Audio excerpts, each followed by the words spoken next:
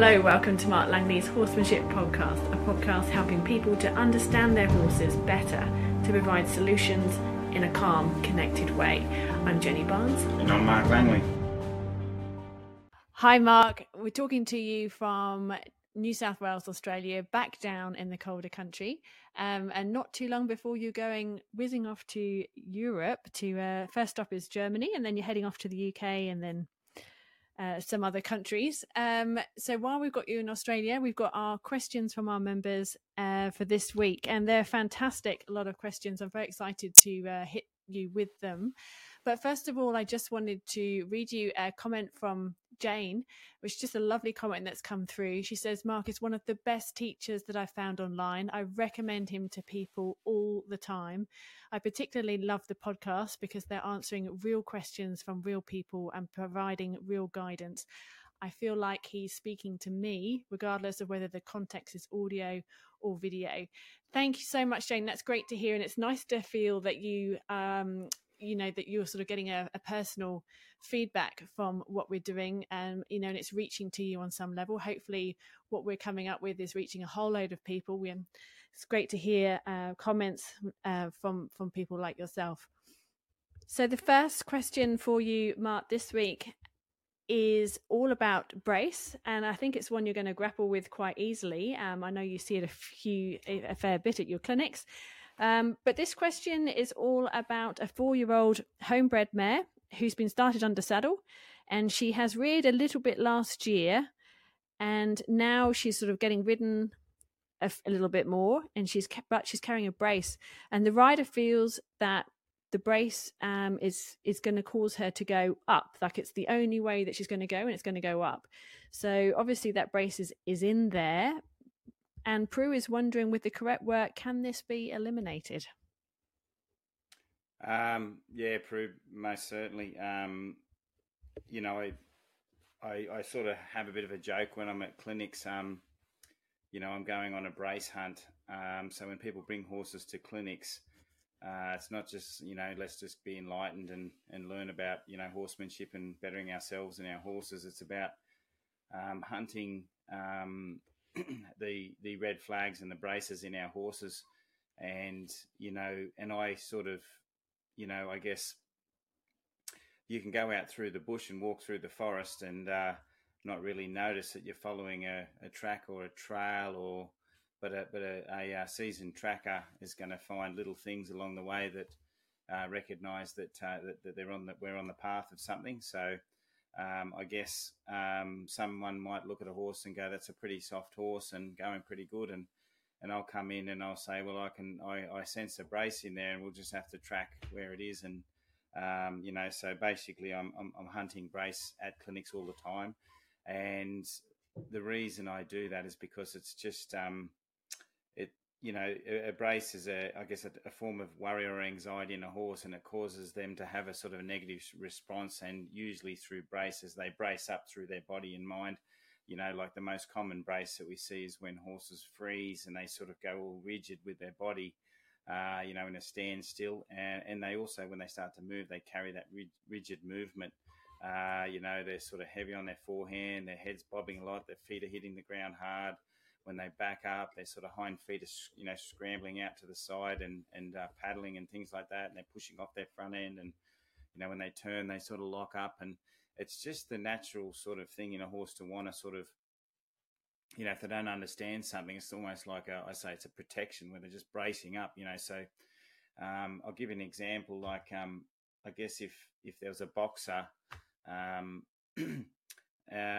a boxer may know how to bend and weave and duck and deflect, and they also know how to block, whereas a person that wasn't a boxer, and if they had a punch or someone come towards them with a punch, then they're going to sort of brace and just block like that and block that pressure coming towards them in that fist. So whereas a seasoned boxer might just step around and sort of loosely move around that punch. And that's what happens with horses, that the pressure of the reins come, the pressure of us, all that sort of thing come.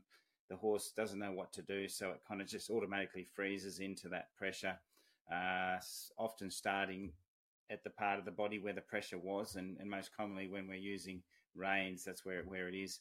But that say for instance, if we were using the reins, the horse might brace in the jaw, the pole, the neck, and the front feet and the hind feet. So in order to get brace out of horses, you have to almost make them kind of soften their thoughts and soften their body and shift the brace through movement. A lot of brace is better shifted through the horse starting to search, but searching to the idea that movement is a good idea. And that movement has to transfer through just about every muscle of their body for the brace to actually dissipate. So like lateral flexion, sometimes people bend their horse's head around to the side and think, oh, I've got my horse soft, but all I've done is transferred the brace to the shoulders. And as I say, the muscles have to soften all through the whole body for that brace to release effectively in the long run. So with your horse, yes, of course, brace, fixing brace can help it. So your horse, the only way is up. So basically, some things you want to look at if the only way is up with brace is the availability of, the horse being able to move backwards softly, move its front end and its back end softly, sideways, things like that. But find out where the brace starts. So usually I would say if you take up on the reins of your horse, you take a feel on the horse on a left rein, back up or anything like that, you feel this lock up in it and it's sort of protecting itself. And then all of a sudden the energy builds up, the worry builds up. And then because it doesn't have a direction to go, or it's not sure about that direction, it's not confident about it, it just will blow and fight the pressure and push away from the pressure. So, in hand, something I do a lot with the rearing horses, or the ones that potentially could be rearers and go up, is I basically teach them to soften into the feel of my hand, because a lot of times when you're riding, you're going to be using that hand to sort of direct their hindquarter, things like that. That's through the rein. So I'll sort of pick up a feel on them and I'll start to wriggle and nod. I might push it up a little bit and I'll try and get them to sort of lift and then start to move their feet a little bit and create a bit of energy through their body and a bit of desire to search and move. And then I'll just keep doing that till they kind of wriggle loose a little bit. Sometimes when I hold feel and they brace and they just kind of freeze and nothing's happening, I might bang my leg a little bit and that puts a little sort of startle in their mind, and that little startle gets them to sort of wriggle loose a little bit sometimes. And then when they start to wriggle loose, you might just shift them back half a step or forward half a step, because a lot of horses that I meet at clinics have been moved away from pressure. So that when you put pressure on them, instead of them soften and have energy and stand with life or move softly with life, that life just tends to sort of want to get away from the pressure. So if they can't get away and you kind of contain that life or trap it, that's when they kind of brace up or get really worried or might blow, or just try and escape on the other sort of side of things. So, and that's why I'm really big on getting a horse to go towards its thoughts, not just make energy and tell it to move away from the energy, because to get a collection and softness in a horse, you need a soft mind, but you need energy, and you need that energy just to softly sort of be inside that horse, and they're kind of loose, ready to think and move in any direction. And it's that natural energy that actually releases the brace, but it has to go with a soft mind. So what I'm trying to do to release the brace on hand, I'm just trying to get that horse to kind of energize a little bit, and then I just rock it from, maybe forwards and backwards to start with, and they'll fight a little bit because they feel a trap and they think they're going to get away from the energy. But if you just go steady with it, you can get them to kind of wriggle loose. But, that's one way just to kind of get that life through them. But then the other, as I say, you've got to do forwards, backwards, and you've got to do miles of backing up, in a sense of till the horse is comfortable at thinking backwards and able to do it without even worrying about it. And the other thing is, can they bend softly, and can you pick up an indirect rein, and can they untrack that hindquarter nice and softly? Can you pick up that nod and move them across, and their forequarter and their chest is nice and soft? So when I don't identify and getting rid of brace, the area that I'm really looking at, apart from the mind, which is the most important thing, and the searching in the mind, is that sort of chest area. So right up through the base of their neck and their chest up through to their wither, you want to see that kind of loosen and get loose and lift. And when they start to do that one and they start to release there, then releasing the hindquarter is kind of easy peasy in a sense. But if they haven't released that inside front foot and that chest and lifted that wither up, then everything else is a little harder. And even if you were untracking the hind feet, because some people might say, move those hind feet away, get those hind feet moving. If you haven't released the front end of the horse and the mind of the horse, then it's going to be a really bad hindquarter yield where the horse is just braced up on its inside front foot and still able to panic and rear or do anything like that. So yeah, get all directions available in a nice, soft and a very slow kind of walk first, so the horse is freely moving, and then you build that up, and just so that's through the feel of the knot, the halter. And the other thing I sort of look at is I put a little bit of worry around the horses with a flag, and I might say, if I just worry you near your chest with a flag, are you going to freeze, or are you going to loosely go, oh, well, I can move away from that worry a step? And you're not teaching them to run away from the worry or get out. You're just trying to say search, search. And, so if I put a bit of worry down its one leg, it'll just pick up and move that leg back and go, oh, I don't like that there. I'll just move across. And that's like a test I do with horses to, one, release the freeze, but also get them to show me that if anything happens around them, instead of them going, there's worry there, I'm just going to stand here, they go, oh, I'm a bit worried about that. I might just shift a tiny bit. And if the horse softly shifts, then as worry goes in, worry tips out. So anxiety goes in, the horse makes a decision by shifting a little bit, it tips its own anxiety out. And the ability for horses under certain little amounts of pressure to be able to shift and think for themselves and make a decision, really important to get them to sort of handle pressure when we ride them and things like that. And a lot of horses I come across, you wave a flag and they think, oh, this is desensitizing, I'm just going to stand still. And the way the flag goes into the horse, but nothing comes out. All it does is brace through its whole body. So getting the horse to do something for itself when it's worried is really, really important as well. And if you address all these things, then, and it's probably more that I've missed, but you can relieve horses of brace and hard thoughts, and they start to become empowered and also then think through pressure.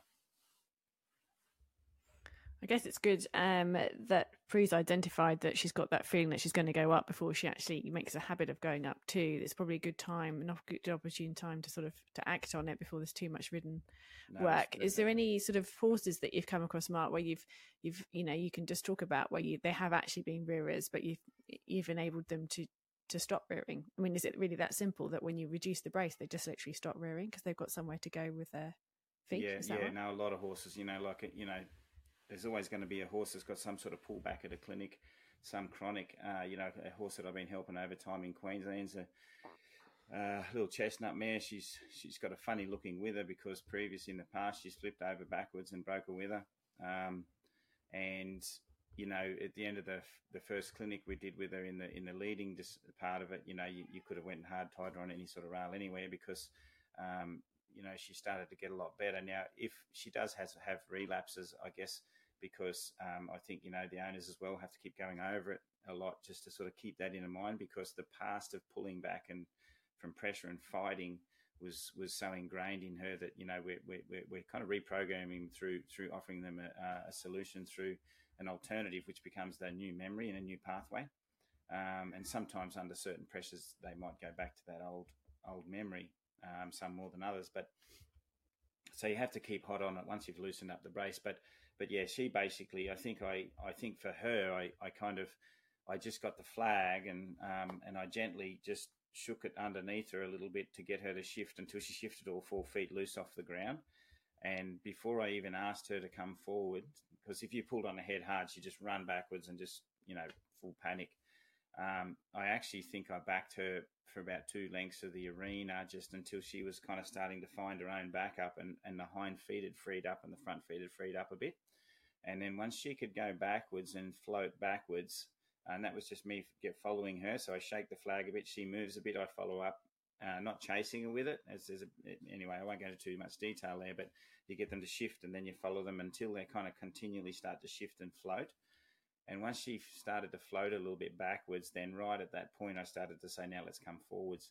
And her forwards was so much better after she released the brace in reverse, because she was so disempowered in back up. And when she panicked, she'd just lock up and flip, or she'd run backwards in a panic, but she wouldn't run backwards very well. So she'd ended up in the air. Tangled up. So by backing her, teaching her to back up, that empowered her to go, oh, well, I do have another direction. And then once she started to realize that the worry in front of her, she could back off and not have to just panic. Then she goes, well, it doesn't worry me as much. But then when I put a lot of worry in front of her and said, now come forwards, she was like, well, I can do that because my feet are free and I don't feel so panicked about the pressure, because sometimes it's the trapping pressure that also makes the double whammy. So the bucket might fall off the rail, horse panics, the pressure on the pole hits them as they hit it, and then that's the catalyst that makes them really panic. But it's how they move away from danger that actually sets them up to search, and they get so used to moving away from danger in this complete snap response that when the pressure hits them, it's in a hard snap. So when they can move away from danger softly, then they get a lot better at seeking a better answer under pressure. Okay, that's all leading to our next podcast, which people here, they're interested in how Mark deals with pressure and how crucial it is that a horse understands pressure so that that can actually open them up for, as he says, searching and coping with scenarios in life. Watch out for that podcast that's coming soon. So, Mark, obviously there's hope there for anyone with rearing horses, which is wonderful to hear. You mentioned clinics and the sort of horses that you get and what you're looking for. You're hunting, you're a red flag hunter, you're hunting for braces. Monica has asked, how do we prepare ourselves for a clinic? What videos are we best to watch? And I just wanted to answer that one very quickly, because I can direct you to the online videos to watch, the challenges specifically set up for anyone that's new to Mark, so that you can get a really sort of good overall perspective of where he is coming from, and also, sort of have a bit more of an understanding of what to expect at the clinic in terms of what he's going to be doing and looking for. And likewise, if you go through his philosophy videos, they will stand you in good stead just to sort of have an appreciation of Mark and him. And it's not so much about where you are up to or where your horse is up to at a clinic, because as you walk into the clinic, Mark will just address what he sees. And sometimes a horse that might be a little bit green or a little bit fresh is perfectly okay, because you're going to have to deal with that yourself at some point anyway down the track. So it's kind of good sometimes for Mark to be able to see those holes, and then you can watch how he deals with it and the angle that he takes. So is that right? Is there any other comments, Mark, you'd like to add to that? How to prepare yourself for a clinic? Pretty well spot on. Really, in a sense, I don't want people to go and practice one thing before the clinic, in case I might say, especially if it's a bit chronic or something like that, I might say, well, hang on, maybe we shouldn't deal with it like that and do something different. So yeah, it's better off just getting the philosophy, the ideas of my teaching, some of the basic ideas to look for in horses and stuff like that, and then come to a clinic and I'll go through and I'll try and explain to you what I see is how your horse is coping with different things, how it may understand or misunderstand things, and then I can also address you as a person and your strengths and weaknesses. So your weaknesses, I hope to make your strengths in a sense, as in by offering you alternative to things like that. So yeah, really, I'll do a lot of, because it's so personal. Even if you didn't go and watch any videos, it wouldn't matter, because you're just going to come in. The only thing that, like you said, Jenny, is the philosophy is important, because sometimes what I've found over the years is because sometimes I do a lot of clinics and people come and they go, this is the opposite of what I've just done for the 20 years, and they feel a bit disheartened and they feel a bit like, oh no, bar humbug, I'm really sort of, and they either shut down or they open up. So I think if you've got a bit of an idea of the philosophy, you know what you're prepared for, and you can already start to think about it. So it's not such a challenging, it's not, you're not going from, jumping into the cold water straight away. And that's probably just to more help people emotionally taking on board the clinic and the learning that's going to be at the clinic. All right. And Monica did ask another question, which I'm going to put to you, because I'm sure that there are some of you out there that are thinking the same thing. So how do, as a horse trainer ourselves, horse riders, how do we find out where we are and where the holes are in our training, so that then we can make the most of what we need to be doing? Yeah, I was thinking about that question, and it's kind of to me, it's a bit of a tough question, because there's so many little things that I could probably miss in trying to sort of, explain it. But I guess what I'd be looking at is holes in our training is something sometimes you need another eye to identify. So when you watch somebody train or you watch some videos and, even the online videos that I offer and stuff like that, is you're going to have to notice your own holes in training, in the sense that, or somebody else comes along and overlooks you and says, well, actually, you're doing that slightly different. Because sometimes, even when I've said to someone over and over, stand like this and just offer a feel like that, I'll have to go and show them and adjust it quite a few times to get it right. So, in the sense of the holes in training that we have, it's always good to have someone to look and ask and just explain what they see. The other thing is, I say, look, do a video of yourself training and you look at it and just look at it hard. I learned a lot through watching my own videos. When I first started doing videos, I went, wow, geez, I didn't think you did that. And I was a bit like disappointed in myself. And I'm like, so I think just take a video of yourself when you're watching your horse and just it's a good idea. Watch the video and don't think about what I'd say or what someone else would say. Just watch it and say, and then as you're going through the video, try and remember or reflect on what you were asking the horse at the time and the answer to the question that you would have expected in that, how you approach the situation, even just when it comes to grounding. You watch a horse, you watch people go, I'm standing strong, and then you'll see him move about 3 feet or even half a foot when they're asking a question. And it's like, well, hang on a minute, you moved over there. Was a reason for that? No, I actually didn't even know I did it. And you go, well, you did it. And you have to know you do it, because everything you do is, in some respects, it's a request. There's a meaning to it. Every step has a meaning. Every pickup of rope has a meaning. So if you suddenly watch yourself, you'll notice all the things that aren't meaning anything that you're doing accidentally, and then you can sort of slowly tick off those ones first and say, get rid of those ones. Let's see if I can be more grounded, and then video it again in a couple of days or a week and see if you sort of address those. And you don't even need someone else to watch that. If you're a bit of a critic like myself, in the sense self-critical, I'm quite self-critical when it comes to watching myself back, then I'll see things that I'd like to improve on. So yeah, that's my answer to how do you address your own problems, because I don't know you yourself, and I could go through a whole bunch of things. How you address training with your horses, and if there's any holes in your training with your horses. Well, watching those videos back, you'll see certain holes in your horses. You watch them closer, because as you sit back, you don't have the pressure of asking questions and things like that. So you watch your horse move and you'll see it. It's anxiety, how many times it destinates, how many times it sort of takes a worried step, or, all little things like that. You'll notice it and you'll see little holes in there. And that's, I say, another self reflection, and just you watch it yourself. But in your horses, holes in training, there's so many little holes, but basically just a little checklist that I'd sort of think about when I'm operating the horses. When I walk up to them, do they remain soft and aware, as in their breathing doesn't change, their eyes don't harden, things like that. It's basically, some of the stuff that I sort of try and get people to look at in the challenges. Where does the horse change its emotions, and is there any anxiety starting to creep in as I just even approach a horse? So, there's going to be a hole there somewhere. Obviously, there's always advancement later on that we do with our horses, but we have to look at the basic things that we do. So, everyone's at a different level. But I always go back to the basics, and is in when I walk up to my horse, what happens? When I slip the halter onto the bridle, and what happens? Does the horse harden for a second? Is there a hole there? Can I help that?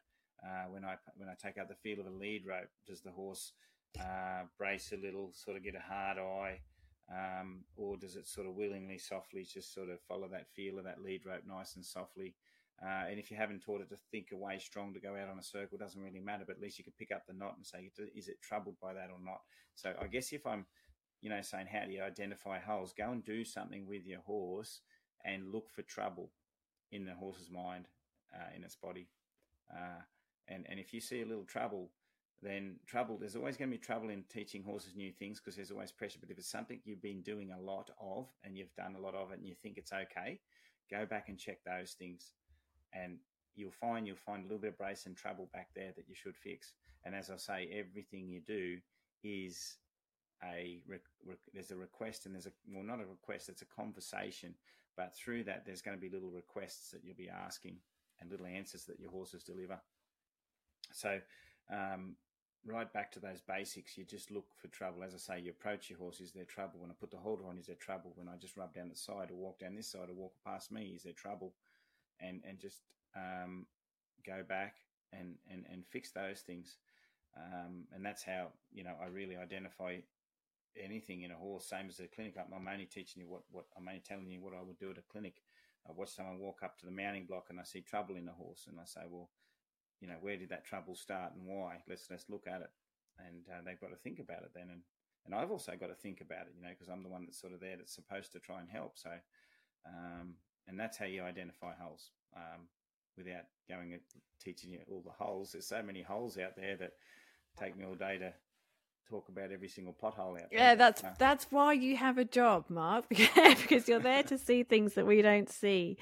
I hope that helps, Monica. And just for any of you that are sort of struggling with the language there that Mark was using, so when he's looking for trouble, he's looking for the horse showing some sort of sign of anxiety, which may be a brace, it may be a sign of tension. So all of those sorts of things come under that word trouble. I hope that makes sense to you.